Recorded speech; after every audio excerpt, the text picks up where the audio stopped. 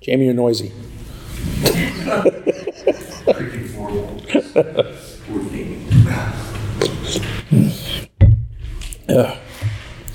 I do want to make a statement, though, about yesterday and the Grand Prix that we had here with the little car, Pinewood cars. You may hear some discussion and talk about there were a lot of Rolands that happened to take home some medals. This was not intentional. And I will tell you that there was at least this much time that went by afterwards where we felt bad.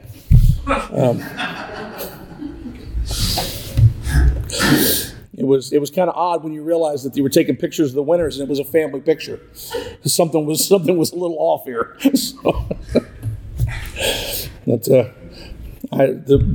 We dug out cars and for racing the open class that Zach had built back probably 15 years ago, give or take, and I had built one at the same time for an Awana race. And both of those cars were just neck and neck within a tenth of a second every time they went down the track together. And it was just kind of odd to see that it's just like they've been sitting in a box for 15 years going, thank you. And they're just taking off down the track. So it was a good experience yesterday. Well, the last time that we got together and we were in the book of Acts, it had been a few weeks ago, but we had been in chapter 12, I believe, and we had just gone through the account of Peter being rescued from prison, and we had talked about how I believe the servant girl named Rhoda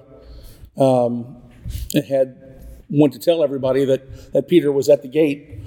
And that their prayers had been answered, that he had been liberated, and of course they had a hard time believing that, even though they were praying for such a thing to occur. But long about the end of this whole account and section, in verse 18, we come to the part where it tells us in verse 18, says that now when day came, there was no little disturbance among the soldiers over what had become of Peter. And so, while there's a little bit of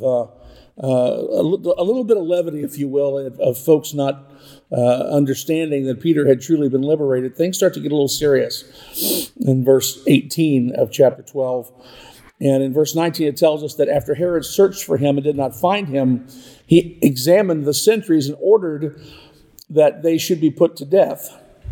Then he went down from Judea to Caesarea and spent time there.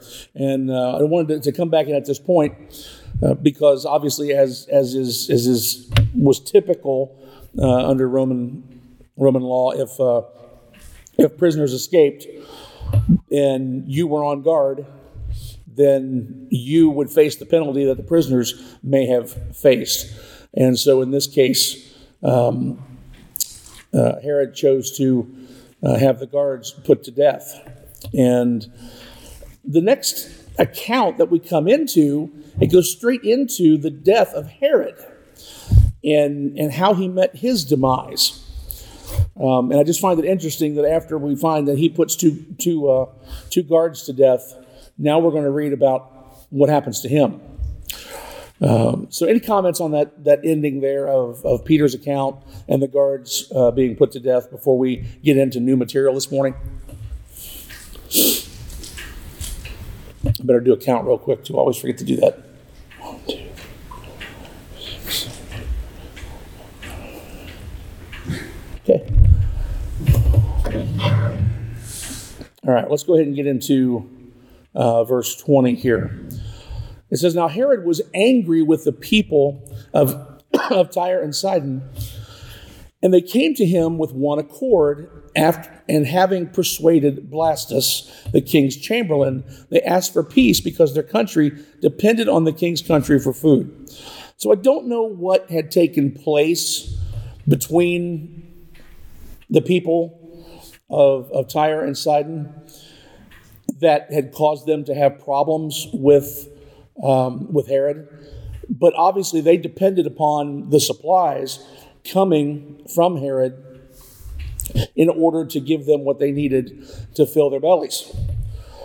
And so this gives us some sort of a feeling here that they had gotten to Blastus and had either convinced him or bribed him or done something to get them an audience with Herod so that they could come in and perhaps butter him up a little bit and try to smooth over this political problem that existed so that they could get back their supply chain and continue to feed the people.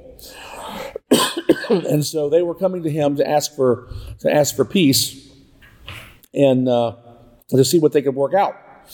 On verse 21, it says, on an appointed day, Herod put on his royal robes, took his seat upon the throne, and delivered an oration to them. So he has prepared himself well. He has gotten himself up on his throne, and he has started to give them a little bit of a speech.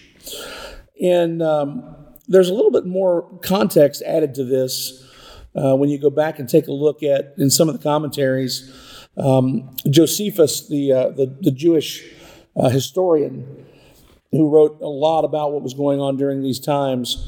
While it's not biblical, we can use it to kind of sometimes add some additional context. But apparently he was wearing, Josephus adds that he was wearing robes that were made of silver that sparkled in the sun, and that sparkling provoked the crowd's acclamation. So if you can imagine Herod coming in to sit down in front of the congregation that has come to talk to him about reestablishing the supply chain, and he walks out literally all high and mighty. I mean, he's wearing these gorgeous robes that sparkle in the sun, and he's got an air about him that literally is, he knows he is king, is kind of the picture we get painted here. So it says in verse 22, the people were shouting the voice of a God and not of a man. So they were essentially attributing to him the higher power, saying that he is a God, because he is speaking to them in this terminology and in this elevated presence, if you will. And so obviously, if you're there to try and negotiate a peace with him, and you want to be favored and looked upon favorably, well, what are you going to do? You're going to butter him up a little bit. And so the first thing, or at least the most important thing that's recorded here, is that they say the voice of a God and not of a man. And so that's just got to puff him up a whole lot more, wouldn't you think? That's exactly where I want to be. That's how I want to be looked upon. Thank you for recognizing my true worthiness. And maybe I'm giving him too much, but I don't think so.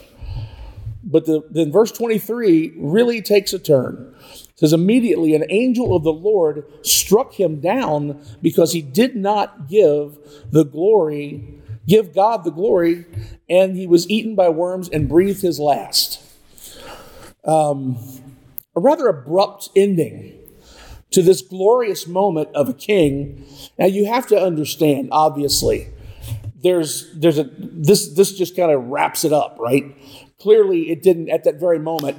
He wasn't struck down at that very moment and decomposed in front of them. The connotation here is that something happened to him at this moment. He either became ill, whatever it may be. Josephus records that he suffered from some sort of an affliction of the bowel and died 4 days later. So I kind of envision putting those together, that he's in the midst of all of this. Go ahead, Mary. This is gross, but I assumed it was like intestinal worms, because they said first he had worms and then he died. And then he died. Yeah, this is very, very, and then that would go together with what Josephus is reporting in his book of Jewish antiquities, that he died of an intestinal affliction, and it was 4 days later. So yeah, I think that all goes hand in hand. But don't you have this picture of him being at that puffed up moment, and then all of a sudden he realizes, oh, and something happens, and he doubles over in pain or whatever it may be, because I do get the picture from Scripture here. Immediately an angel of the Lord struck him down. So this was your moment. This was your designated time for this to come to an end. And it was at the height of probably his emotional feelings with regard to how great that he most probably thought that he was. And so what do we get from this? Why is this? There were a lot of people at that time, I promise you, that died. A lot of people at that time that probably died of intestinal worms. I mean, this is something that I'm sure went on far more prevalent then than it does now. Why is this account here for us in this detail? And why is it that the way the scriptures read is that God is to essentially be given the credit for his downfall, if you will? How it reads to us that an angel of the Lord struck him down. Why is that something we should pay attention to here? How can we draw a parallel here to today and apply it to what we see now? And what lesson do we pull from that? 22 is a God, and 23 is the God. Oh, yes. Yeah. So in 22, they're just grouping together with a bunch of people. But God didn't like that either. God didn't like that either. But again, with the same group of people. And he said, had no other gods before me. I mean, that doesn't mean that he needs to be number one, and the other's number two. He's the only one. He's the only one. That is it. That is absolutely it. And so, yeah, but that's a good point, Jim, that they weren't necessarily giving him that credit as being greater than the God, but putting him lump sum with a God. But in that whole picture, I still think that it puffed him up and elevated his ego. And when you take into account what Jim just said, is this not evidence? Is this not given to us as proof that God will take care of these people? If you are wondering ever, if you have any doubts ever, that someone who is acting this way, who is not giving God the glory for the things that take place, is elevating himself and his pride above God, take note. Your day is coming. We may not witness it, but God will deal with these people in the way that he has promised that he will deal with them. Anything else from anyone? Mary? Well, these people, I don't think it's all the same Herod, but that dynasty is responsible for killing all the babies. Oh, yeah. In Bethlehem during the time of Jesus' birth, killing John the Baptist. He even talked to Jesus. So, you can't escape. You can't get away with doing that kind of stuff in the long run. No. God's going to take care of it. God's going to take care of it. Maybe not in the timing people then would have expected, but we definitely see him being brought to justice, you could say, or the whole dynasty. Yeah, I think that's a really good point. And take what you said along with what Jim said, and I'm going to read you a little blurb here from commentary. It says he did not give glory to the Lord, so this whole scene was nothing but idolatry. Isaiah 42:8 says, I am the Lord, that is my name, and my glory I will not give to another. So instead of Peter being killed by Herod, it was Herod who was killed by Peter's God. It says, perhaps the same angel who delivered Peter also smote the king. Herod contracted some affliction in his bowels and died 5 days, not 4 days, my apology, 5 days later, according to Josephus. And this was in AD 44. He says this is more than a slice of ancient history because it typifies the world as its people. Guys, I can't read or even speak today. It typifies the world and its people today. The citizens of Tyre and Sidon were concerned about only one thing: getting sufficient food to feed their stomachs.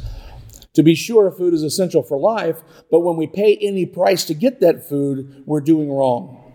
By flattering the king and calling him a god, the delegation knew that they could get what they wanted.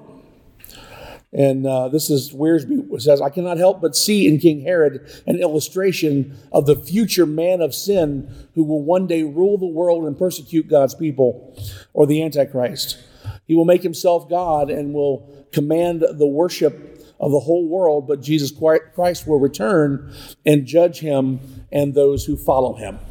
So there's Wiersbe sees in this depiction of Herod a type of the Antichrist that is to come, and how he's commanding this worship, but in the end, God will have his way. Mary. No indication there that anybody really expected him to give God the glory. No. Why would he? Exactly. Why would he? Yeah. I've done it my own way up to now. Look how good it's going, right? Yeah. Yeah, why would he? Mary? I think it's significant that it was the people of Sidon, the princess of Sidon, Jezebel, in the Old Testament. It's like the queen of idolatry. Yeah. And then, like later in Revelation, the Antichrist, that kind of stuff. Yeah, there's a definite connection there. It seems like there's no accident that those people have had multiple gods for a long time. Right, yeah. So it's probably no surprise to people that it would be those people that were talking. Yeah, probably not. Yeah, well, we say that, but no surprise. But my goodness, how many times do we talk about how people just didn't get it? One thing after another, and they continue to be surprised. Oh no. Why are we in the midst of this? Why is this happening to us? Didn't God tell you? Well, yeah, he did. Well, did you listen? Well, no, we didn't. It's it really and truly, when you look at God's people and you look at that relationship between parent and child, and you think so often when you have a young child and the child disobeys and you punish them and they disobey again, and you punish them and they disobey again, and until they reach a level of maturity and understanding, the cycle continues. And sometimes that's why, with our children, when it comes to driving, when it comes to certain things in their life, where as parents, Ann and I feel like it's more than just the number of your age that matters. It's the level of maturity that we think you have, and can you handle this experience? So we have tried to parent in such a way that we look at maturity and the way that the child responds to things, and not just go, well, and I'm using driving as an experience as an example, but you're 16, the law says you can do it, go do it. Our kids have not worked in that way, and that's why I think we see adults behaving as children so frequently in society, because their maturity just isn't there. And it's in different places. God's people suffer from that same thing. We have literally beat to death this topic and idea of maturing as a Christian on Wednesday nights and in some other studies that we've been doing. But it holds so much validity when you look at what happens when you mature as a Christian, how you respond to situations, how you look at God, how you start to realize what God is worthy of, and how you give God the praise that he deserves. And we talk about meekness when we look at Jesus on the cross last week, and talked about how he behaved toward those who were literally crucifying him. There's this whole picture of maturity versus lack of maturity, and how it should look versus how it does look. And we just see this played out over and over in Scripture, and it tends to go back to we're children, We just don't get it. We just don't get it. Well, that was a soapbox moment. I'll go back to Scripture here. All right. Anything else before we continue on through this here? But you never give up on your children. You always give them another chance. Exactly. Yeah. Are you trying to make a point, Doug? Just helping you out. Thank you. I appreciate that. Well taken, sir. Well taken. Yep. God continues to give us opportunities to come back to Him. So we read here about the demise of Herod and what has taken place. In verse 24, it says, "But the word of God increased and multiplied." So we know that through all of these things that are happening, all the persecution that's gone on, everything that has taken place, remember, God's in the midst of all of this, and God's word continues to grow. People continue to believe. God's church is spreading. And so in verse 25, we find the beginning of what's about to happen here with Saul/Paul and him beginning his missionary journeys. It says in verse 25, "And Barnabas and Saul returned from Jerusalem, where they had completed their service, bringing with them John, whose other name was Mark." So that wraps up that section. Chapter 13 is our next chapter, where Barnabas and Saul are sent off. There's a lot that we will read here, probably not discuss a ton, because it gives us, as we read on through chapter 13, the account of how Saul, if whichever point we're reading here, because his name, he does begin to be recognized by his Roman name, Paul, as we proceed through here. But we start to see how he witnesses to folks and how he shares the gospel with them and leads them up to an understanding of who Jesus Christ is, and how the scriptures clearly proclaimed that Jesus was coming, Jesus came, and now it is your duty, and here is your opportunity to accept him. So let's go ahead and read in chapter 13. It says, "Now there were in the church of Antioch prophets and teachers: Barnabas, Simeon, who was called Niger, Lucius of Cyrene, Manaen, a lifelong friend of Herod the Tetrarch, and Saul.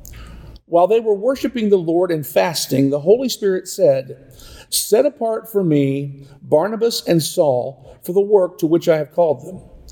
Then, after fasting and praying, they laid their hands on them and sent them off." So let's look at a couple things from this little section here. We know that in the church of Antioch there were designated offices of prophets and teachers, and it starts to talk about Barnabas, and then it mentions Simeon, which I think is interesting. Simeon was probably from Africa. Niger is a word that means black or dark, and so that's how they refer to him. Cyrene is also an African country, so Lucius was probably also from Africa. So there's a picture here of a mixture of believers, a mixture of folks in the early church. And then we find that while they were worshiping the Lord and fasting, that the Holy Spirit led them in a direction to prepare and set aside Barnabas and Saul to start their missionary work to the Gentiles. And when it tells us in verse 3 that after fasting and praying, they laid their hands on them and sent them off, probably not just the ones who are mentioned here, but the whole congregation were involved in this. And it's a way of commissioning them. It's a way of doing a physical representation of commissioning them and passing on the power of the Holy Spirit to them to go and do their work and to start witnessing as they have been called to witness. And so we see Saul and Barnabas begin their journey going out to witness. Now, Paul's going to continue doing here what we know Paul does, and we read elsewhere that Paul continues to do. He's going to go to the synagogues, and he's going to start teaching as Jesus did. And he's going to start delivering word to those in the synagogues. So let's read a couple verses here and talk about that. It says in verse 4, "So being sent out by the Holy Spirit, they went down to Seleucia, and from there they sailed to Cyprus. When they arrived at Salamis, they proclaimed the word of God in the synagogues of the Jews, and they had John to assist them." So let's just pause for a moment and talk about that so that we have a good understanding of why this took place. Why did they go to the synagogues, and why would they start by proclaiming the word there? What's significant? Just make sure we have an understanding of why this works. The train of thought was you had to be a Jew first before you could become a Christian. Yeah, that's certainly a part of the thought process. Is that the Jew gets converted to the Christian, and so then who are you going to find in the synagogues? The Jews. They're there. What should they know already? Hey, the promise is done. They should. So that implies that they know and understand what? The Old Testament, right? So they should know it. They should trust it. They should understand it. Great. They have a foundation. And we can work with that foundation. And so Paul's going to come in and he's going to essentially reinterpret that foundation for them and help them to understand what they're missing and open their eyes to what it is that has taken place and what they should already know. And so we'll start with this account here. I'm going to try to just read to the bottom of this section down to the end of verse 12. And we can have a little discussion on that, and we'll probably wrap there this morning. It says, when they had gone through the whole island as far as Paphos, they came upon a certain magician, a Jewish false prophet named Bar-Jesus. He was with the proconsul Sergius Paulus, I'll get this right, I promise you, a man of intelligence who summoned Barnabas and Saul and sought to hear the word of God. So in other words, they had asked them to come in because they wanted to hear what it was that they had to say. It says, but Elymas the magician, for that is the meaning of his name, opposed them, seeking to turn the proconsul away from the faith. But Saul, who was also called Paul, filled with the Holy Spirit, looked intently at him and said, "You son of the devil, you enemy of all righteousness, full of all deceit and villainy, will you not stop making crooked the straight paths of the Lord? And now, behold, the hand of the Lord is upon you, and you will be blind and unable to see the sun for a time." Immediately mist and darkness fell upon him, and he went about seeking people to lead him by the hand. Then the proconsul believed when he saw what had occurred, for he was astonished at the teaching of the Lord.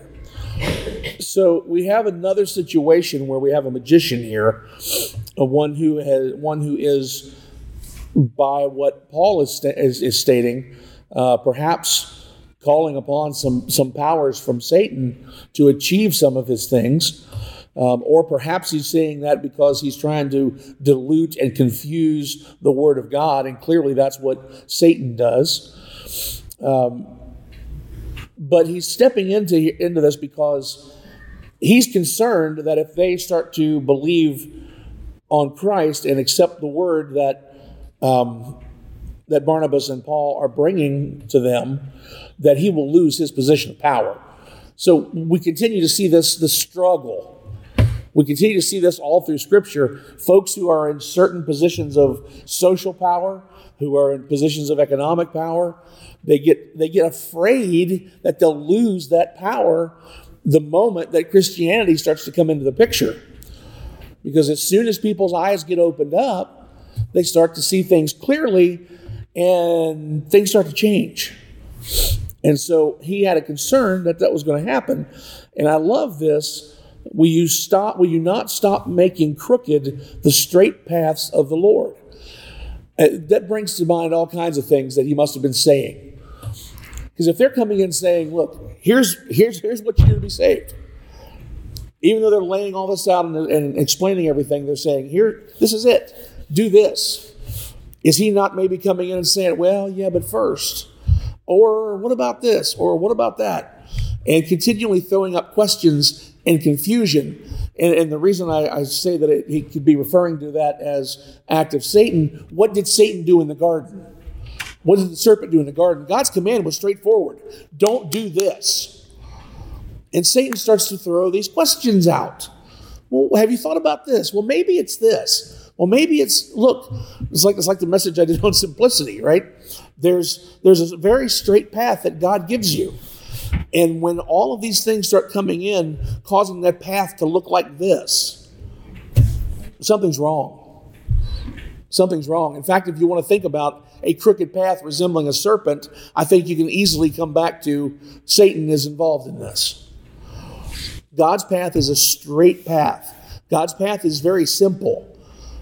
And even though we can make it as complicated as we want to, it really boils down to some very simple concepts. Any comments or questions there? Mary? So, when I'm reading this, I'm picturing them in the synagogue, and there's two sorcerers here, right? There are two, yes. I've always thought of them encountering sorcerers like in the street, not inside the synagogue, inside the church. So I just thought that. Yeah, it seems very odd, does it not? Yeah, it really does. They call him a false prophet, so I guess. And that's part of it. That's part of it. So yeah, there are two here. But note too that the text tells us that Paul was filled with the Holy Spirit when he began this. So he was at a moment where he was completely in tune and being guided by the Holy Spirit to deliver the words that he was going to deliver. And he pulled no punches. So that's a good point for us to wrap up so folks can come in. We'll pick up there and we'll continue discussing this. And then we'll read through the remainder probably of chapter 13 and do an overview of what Paul is sharing and how he's leading them to the truth of the gospel and what that all means for the foundations of the church and the word spreading to the Gentiles. That is, if I have any voice left next week. So these allergies are just absolutely eating me alive. I'm never, I won't say never, but I haven't had this much trouble in a long time. So I'm going to, rather than close, I'm going to ask Jamie, would you say a closing prayer for us, please? Thank you. Gracious Heavenly Father, thank you, Lord, for this time to gather in fellowship and learning of your word and our study of your holy truth. We pray that we can take these thoughts and these insights that we discuss, and hopefully they're guided by your actual truth, and that we can find foundation in them to keep growing in our walk with you and your Son Jesus. Please be with the pastor today and be with the message and help us all to hear what we need to hear, and help any of those who have not yet come to accept your Son as their Lord and Savior. Please step forward and do so today. Please be with us all as we leave here today, and help us have another great week ahead, and be with us, give us travel mercies where needed, and help us keep you at the center of our hearts as we go through the week, as we become so distracted and as we always do, and get lost in our own ways of trying to lead ourselves and not put you at our center and be our guiding light. Please forgive us in all the ways we fail you and all the ways we sin. In your Son Jesus' name we pray. Amen. Amen. Thank you, Jamie.